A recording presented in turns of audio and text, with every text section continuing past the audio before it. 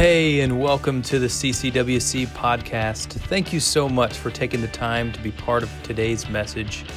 We hope it inspires you, encourages you, and deepens your faith in Jesus. Enjoy the message.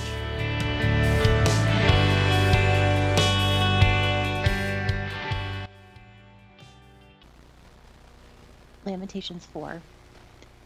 How the gold has lost its luster. The fine gold becomes dull.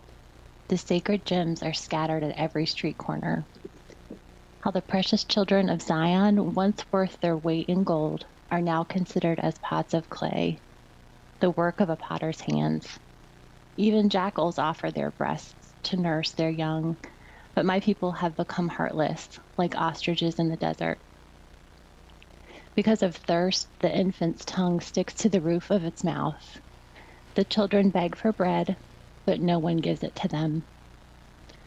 Those who once ate delicacies are destitute in the streets. Those brought up in royal purple now lie on ash heaps.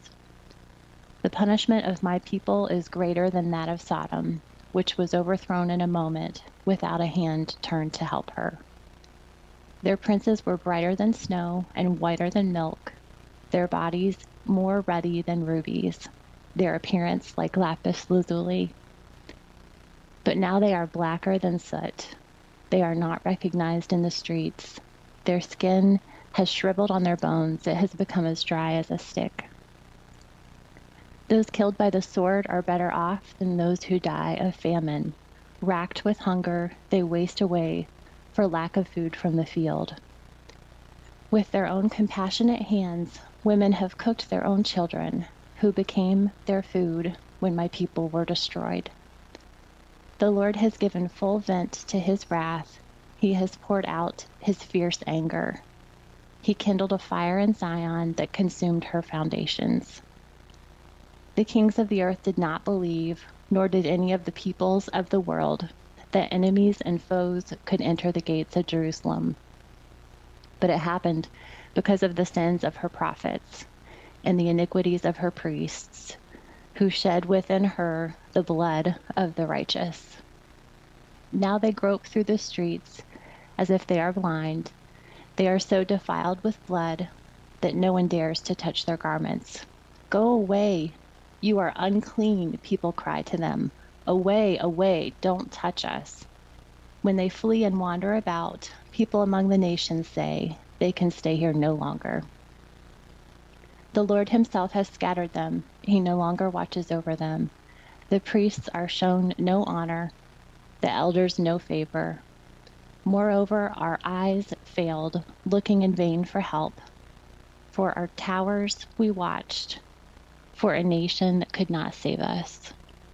People stalked us at every step, so we could not walk in our streets. Our end was near, our days were numbered, for our end had come.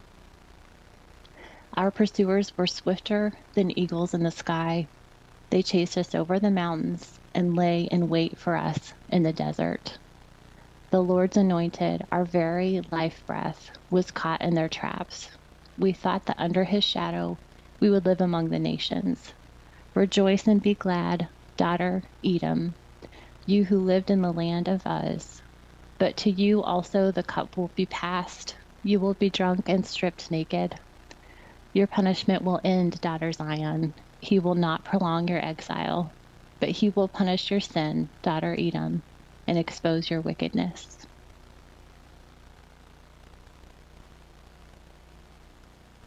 This is the word of the Lord.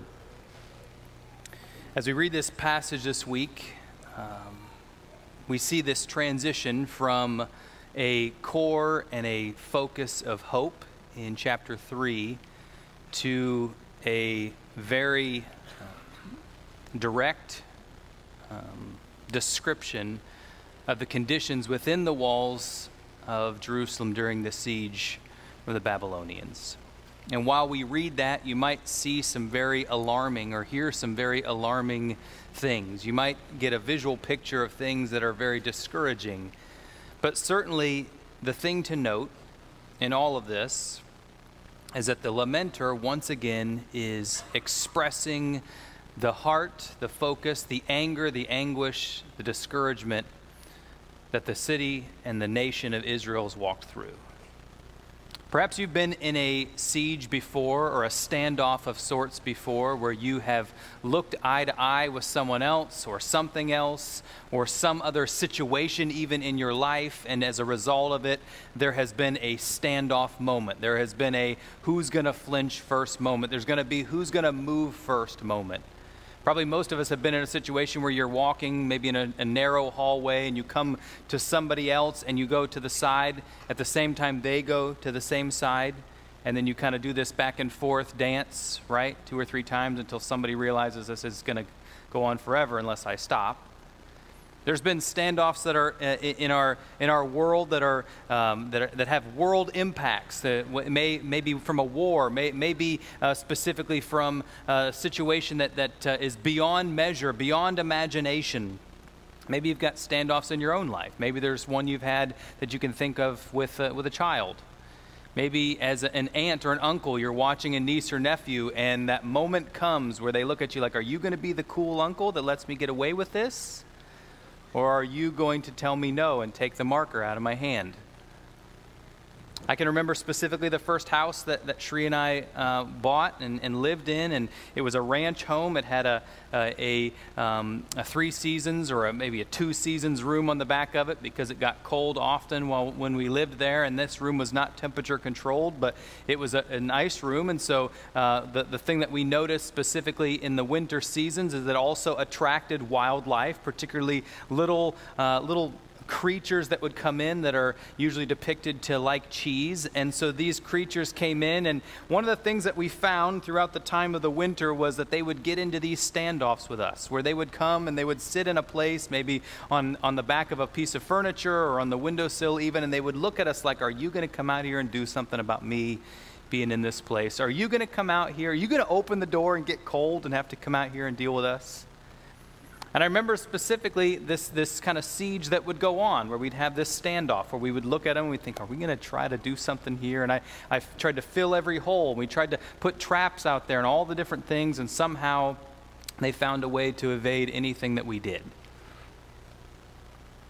And as I look specifically within the context of what it means to be in a siege or be in a situation where there are 2 specific parties, there is a party that is, in this case, specifically trapped inside. There's a party that's on the outside that is the aggressor, but only the aggressor by presence alone. I recognize in this situation, specifically in the life of the lamenter, that there has been a great tragedy for them.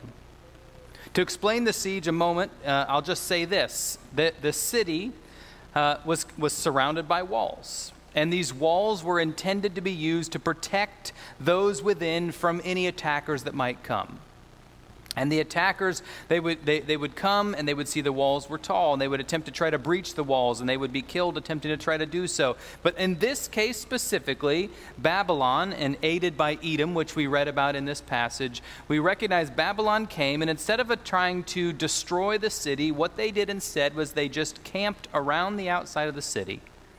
They camped out there and they ate the crops of the Israelites who lived within. They sat outside and they just waited for the city to crumble from within.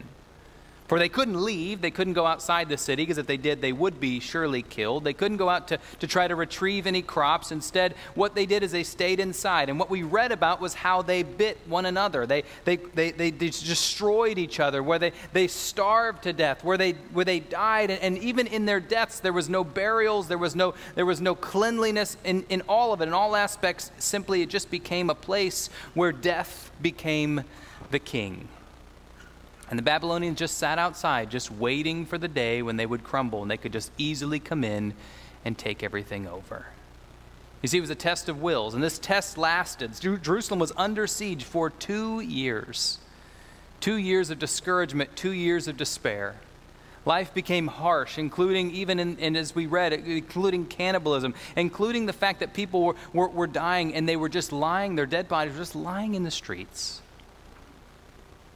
Death became commonplace, and all hope was literally gone.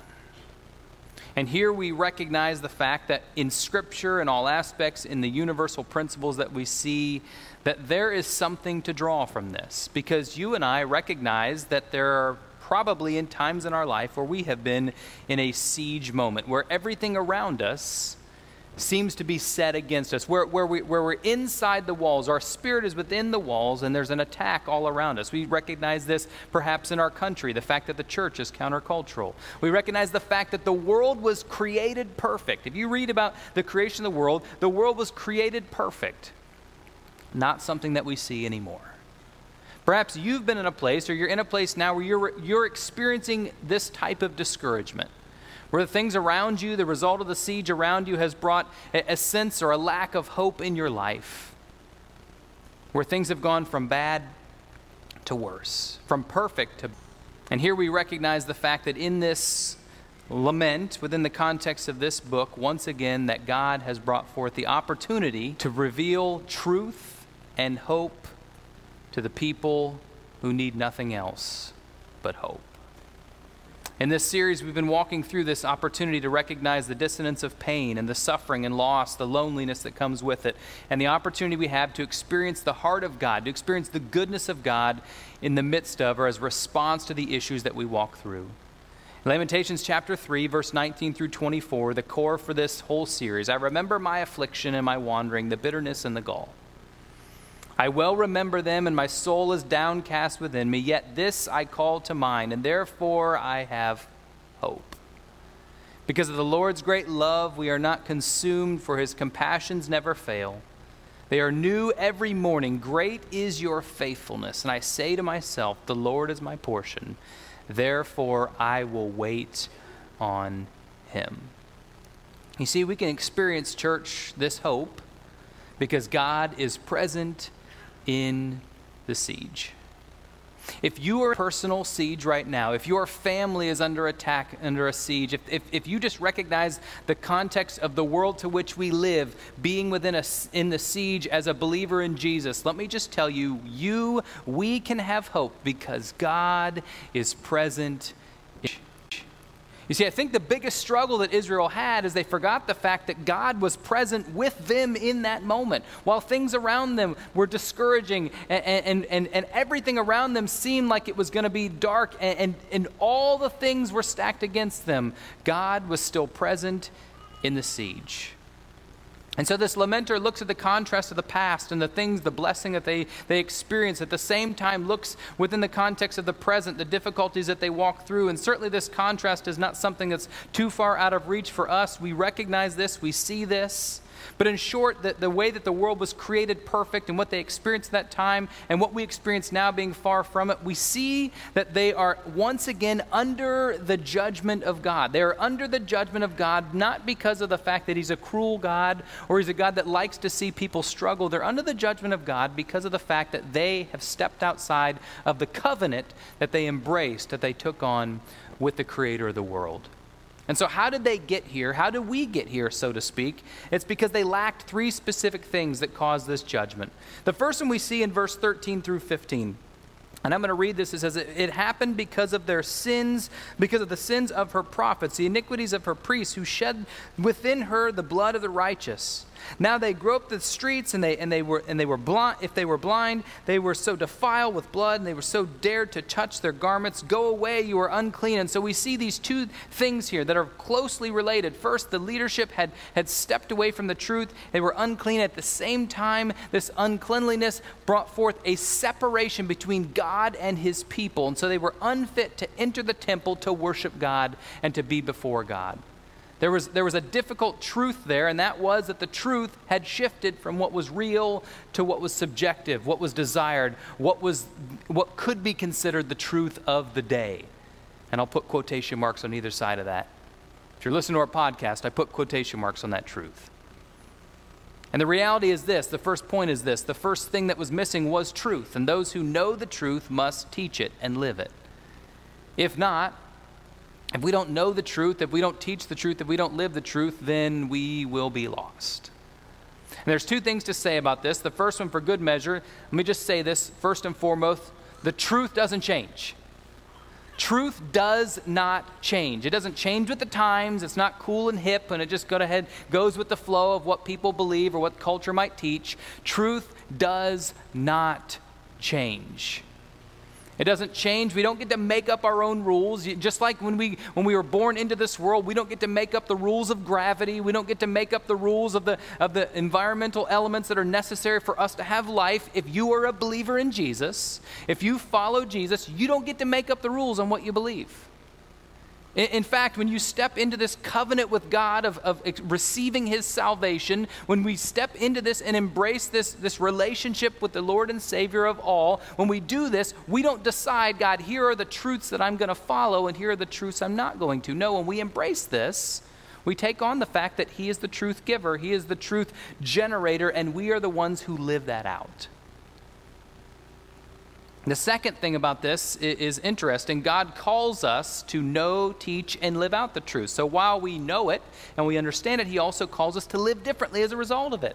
He calls us to live lives, not just salvation lives, where we grab onto this salvation, we allow God into our life, and we live differently, and we embrace him, but he calls us to live differently as a result of it.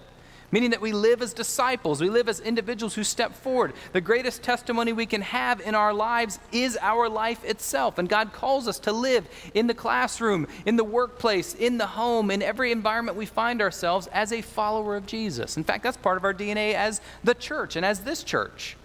It's about stepping out and being his hands and feet in whatever context we find ourselves in.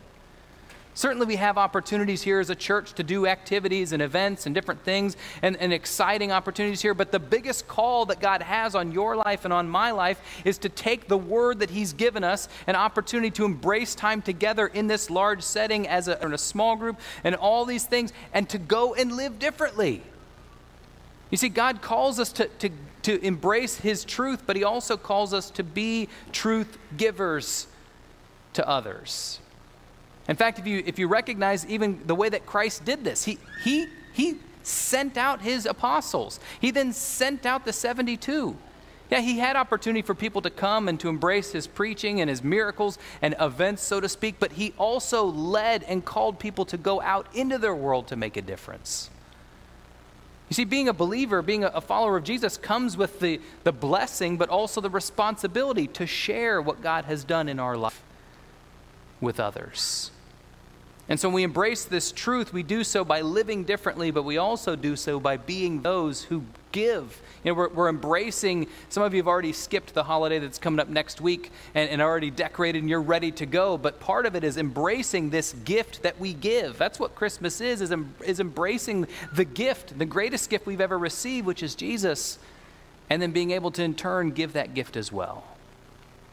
And so if you know the truth, live it. Speak it. Embrace it. The second point, and the second thing that we look at comes from verse 17. It says, "Moreover, our eyes failed, looking in vain for help. From our towers we watched for a nation that could not save us." If you're to take a deeper dive into this verse, you'll recognize the fact that historically there were neighbors that would come to each other's aid. And in a certain way, that was a good thing, but it also had kind of a selfish indulgence, which meant this, that if a nation on the hill next to me down the road were to be taken over, I might be next. Or if the nation down the road is taken over and I don't go help them, they're probably not going to help me when I'm in distress. And so right here in this specific verse, the lamenter is reflecting upon the fact that they had called out to another nation. They had called out to Egypt, which if you know anything about the history of the Israelite people, they had kind of a run-in with Egypt for a couple of centuries, right?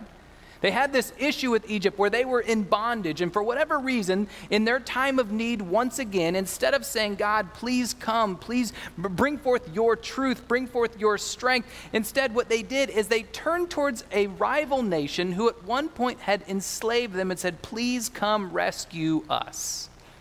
Can I just ask you for a second, what do you think might have happened had Egypt come and rescued Israel? Well, yeah, so they would have probably in all have been brought back into slavery once again. They would have been in debt to this nation once again. Up, and in fact, as Judah was asking for Egypt to come, the Babylonian army continued this siege. They didn't show up, and the response, the result was this understanding that what God is attempting to try to teach us is, look, you're going to have a dependence. You have a need in all aspects for strength and for hope, and it's not going to be in a rival nation. It's not going to be in another. It's not going to be in anything of this created world, but it's only going to be in God. And so the second thing that they lacked that brought forth this judgment was dependence. The desire of God to be our source of strength and hope. And we talked about hope a little bit last week, and the reality that hope can only come from an eternal God, can only come from the creator God of all things, not from anything created in this world. But strength at the same time is an interesting thing, because strength ultimately or often comes as a result of the hope that we can have in God. If you're dependent on anything other than God, then your strength is going to be shaky.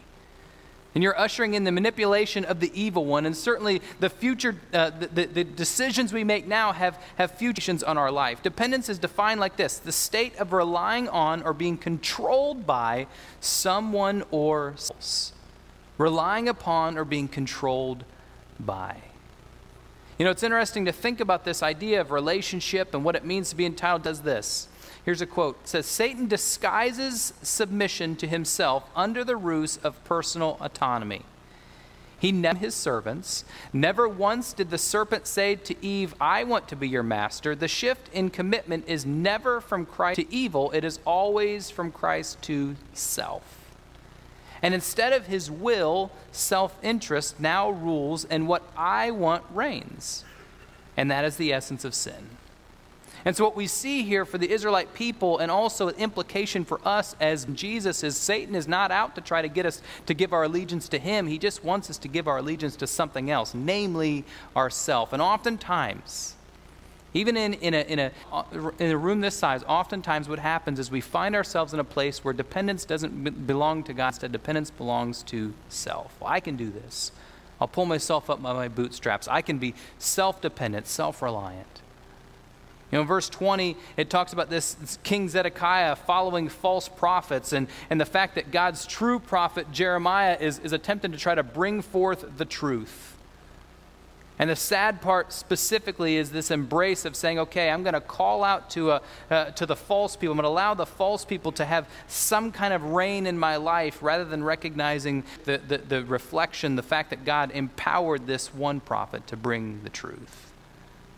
John chapter 15 reads like this: I am the true vine, and my Father is the gardener. He cuts off every branch in me that bears no fruit, while every branch that does apart from me, you can do nothing. If you do not remain in me, you are like a branch that is thrown away and withers. And such branches are picked up and thrown into the fire and burned. You see, the recognition here is that vine's going to be connected to something or connected to nothing. Self-reliance is simply a vine that's connected to nothing. A vine connected to something else is simply a vine attached to something other than God. And the reality is this, that we all worship something or someone.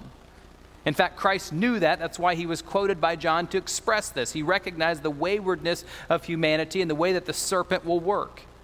Pastor Ray, actually I was having a conversation with him this past week, and we were talking about the context of discipleship and worship and what that looks like. And he stated this: everything we do is worship. We worship every moment of our lives. The only question is, what or who are we worshiping? Everything you do, every conversation you have, every moment that you spend, every opportunity you have to embrace a thought, a word, or a deed is worship. And the question is, when you embrace it, who or what are you worshiping? And then it gets to the end of this lament in verse 21 and 22 and talks about this nation Edom.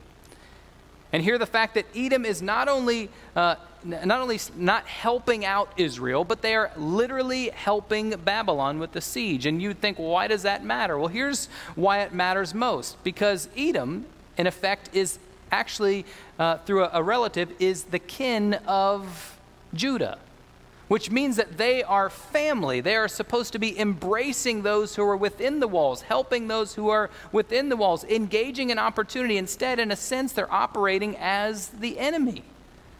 And so here we see that family has turned on each other, and Satan knows this, probably just like you have recognized this before, that Satan can win or does win often when he separates relationship, particularly family, or in this context, the family of God.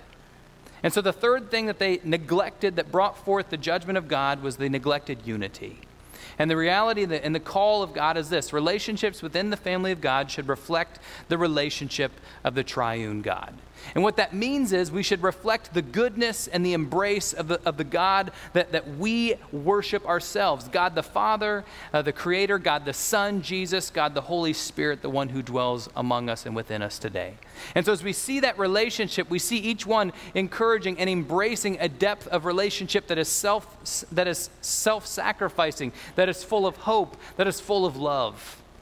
To define unity, it says the state of being united or joined as a whole.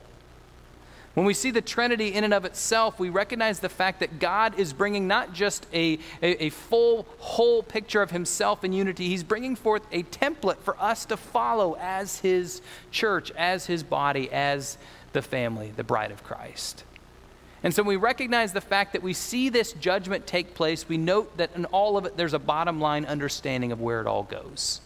Right? We recognize the fact that there was this dependency in the wrong place. We see the fact that in the midst of all of it, that there was a lack of truth, and in so doing, they also suffered a disunity. So the bottom line in all of it is interesting, but it's a summary of sorts. It's a summary of sorts because it brings us to a place where we respond not just by saying, okay, here's the context, here's the text that we read, here's the example of how things went wrong, but what do we do with it? There's a warning here to help us recognize the result of breaking God's covenant, the covenant that he has with us, which is different than what he had with the people of Israel. We recognize the fact that there's a covenant, this gift of salvation that God gives himself freely to us. And not just doing so to say, okay, here's your get out of jail free card, but instead saying, I would like to have a deep relationship with you, a life that is filled with discipleship, where you grow and you are led and you become more like and embrace the goodness of a holy God. And in so doing, you do so with the respect and the response of knowing that there is a truth. There is one truth. There's one absolute truth in this world. And with that absolute truth, we recognize the fact that there is a dependency in the God that we serve, the God who has created us, the God who dwells among us, the God who died for us, while doing so in community with God's church. You know, it's sad to me to see what's taking place in other denominations within the context of this country and around the world. The splits that are happening because of a lack of reliance upon the truth. And so the heart that I have, just like we all should have, as I suspect this, is that we want to see unity within the context of the church on the things that matter most, which is his truth. And so the bottom line is this: God's call to his people is to live in his truth. Not just to know it, not just to read about it, but to live in it. To be fully dependent upon his strength, to draw all of our strength from the creator of the world, and to dwell in community with his family. Not to be isolated off on our own, but to dwell in community with his family.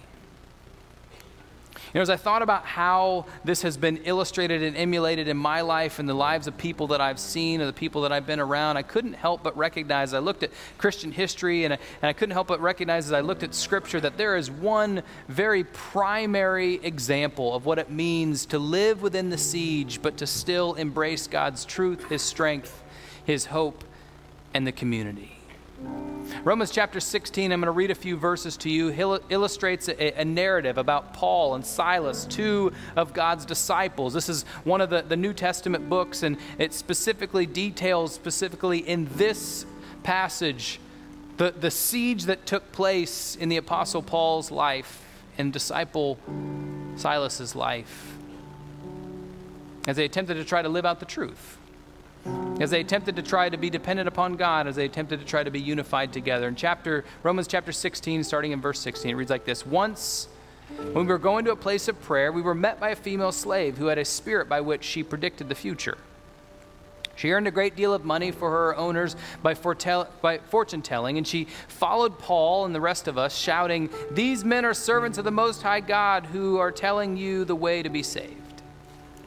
She kept this up for many days, and finally Paul became so annoyed that he turned around and said to the spirit, "In the name of Jesus Christ, I command you to come out of her." And at that moment, the spirit left her. When her owners realized that their hope of making money was gone, they seized Paul and Silas and dragged them into the marketplace to face the authorities. They brought them before the magistrates and said, "These men are Jews, and they're throwing our city into an uproar by advocating customs unlawful for us Romans to accept or practice." The crowd joined in the attacks against Paul and Silas, and magistrates ordered them to be stripped and beaten with rods, and they were to be severely flogged. They were thrown into prison. The jailers were commanded to guard them carefully. When he received these orders, he put them in the inner cell and fastened their feet in the stocks. And so here we see the siege has come in around them. All people have turned on them. All they did at that point was to rely upon God and his strength and to live in his truth. Now we see that Paul and Silas are in this together. They're unified together. And about midnight, verse 25 says, about midnight, Paul and Silas were praying and singing hymns to God. You don't get to choose what happens to you, but you get to choose how you respond to it. And the other prisoners were listening to them, and suddenly there was such a violent earthquake that the foundations of the prison were shaken, and at once all the prison doors flew open, and everyone's chains came loose. The jailer woke up and saw the prison doors open. He drew his sword and was about to kill himself because he thought his prisoners had escaped. And Paul shouted, "Don't harm yourself. We are all here." The jailer called for lights and rushed in and fell trembling before Paul and Silas. And he then brought them out and asked, "Sirs, what must I do to be saved?" And they replied, "Believe in the Lord Jesus and you will be saved, you and your household." Then they spoke, and the word of the Lord to him and all the others in his house. And at that hour of the night, the jailer took them and washed their wounds. And immediately he and all his household were baptized. And the jailer brought them into the house and set a meal before them. And he was filled with joy because he had come to believe in God, he and his whole household. You see, we recognize the fact that there was a difficult plight. There were difficult consequences for standing up for the truth, for living it out. There was a difficult consequence for them being unified and stepping forward and gaining their strength in God rather than in the things of the world that were around them. But the joy that came from it, the eternal transformation that was a response. Certainly in life, we're not always going to have a happy fairy tale ending, and I'm sure if you read more about the response that took place and the eventual life that Paul and Silas and many of the disciples led, you would recognize what took place and what ending they all received. But within that, we recognize that we don't do it for a temporal response or a collection of things of this created world. We're on mission for eternal reasons. We're on mission for the kingdom of all. We're on mission because we recognize that God has given us the greatest gift that anyone could ever receive. And as a response to receiving that gift, we can't keep it to ourselves. And so, church, I'm going to just take a moment, and certainly I'm sure there's a couple of different responses here. I'm going to take a moment, I'm going to pray, but before I do, I want you to search your heart and allow the Spirit to speak to you. If today you are walking through a siege, on one end, if you're walking through a siege, a difficult time where you're under attack, where you're in a place of difficulty, where seems like the walls are tall and they're closed around you and the enemy is at the gate and he is ready to pounce at your weakest point, I want to encourage you now to just step into him in hope, to be dependent upon the Lord, to embrace his truth among all else, and to live in unity, to reach out to your brothers and sisters in Christ. On the other end, perhaps you're not in a siege. Right now, you're in a time of excitement, and maybe things around you are going well. Maybe the call for you today is to step forward and to be that truth giver, to be that one that steps in on behalf and strength and in love for your brothers and sisters as they embrace a moment or a season of being in the siege. And that could look like a conversation that might just look like the greatest tool that we have, which is prayer.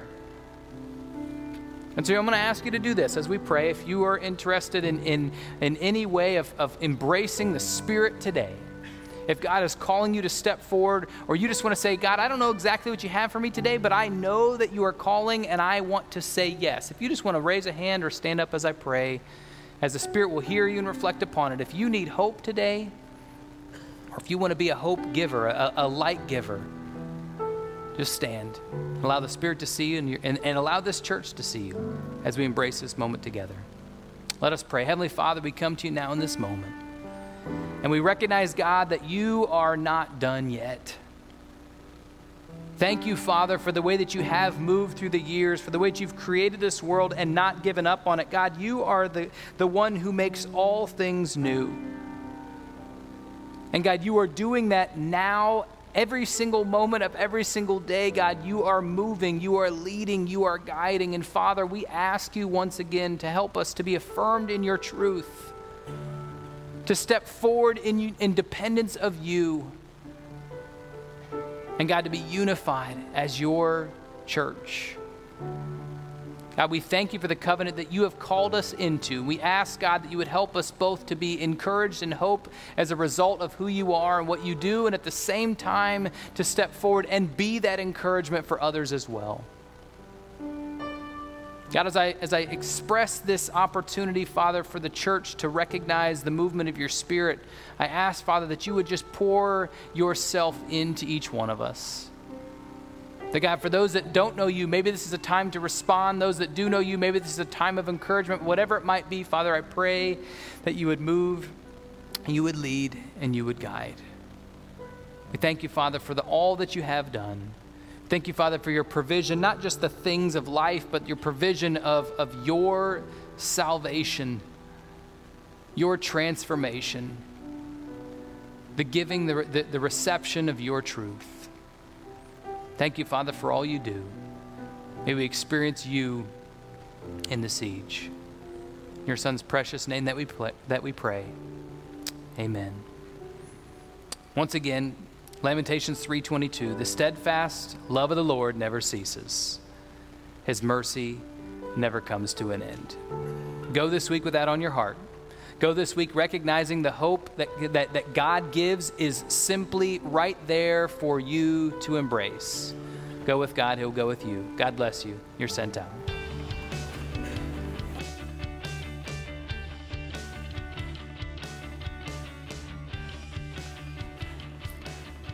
Thank you again for spending time with us today. Thank you especially to those of you who give to CCWC. It is through your faithfulness that makes this ministry possible. Also, if you have any questions about today's teaching, or if you want to learn more about CCWC, feel free to contact our office, check the web, or follow us on our social media platforms. If you enjoyed today's podcast, we do encourage you to take a moment to subscribe and share it with friends. Let this be a blessing to someone else that you love in your life. You're always welcome to join us on Sunday morning for worship, or until then, we'll catch you on the next one. God bless.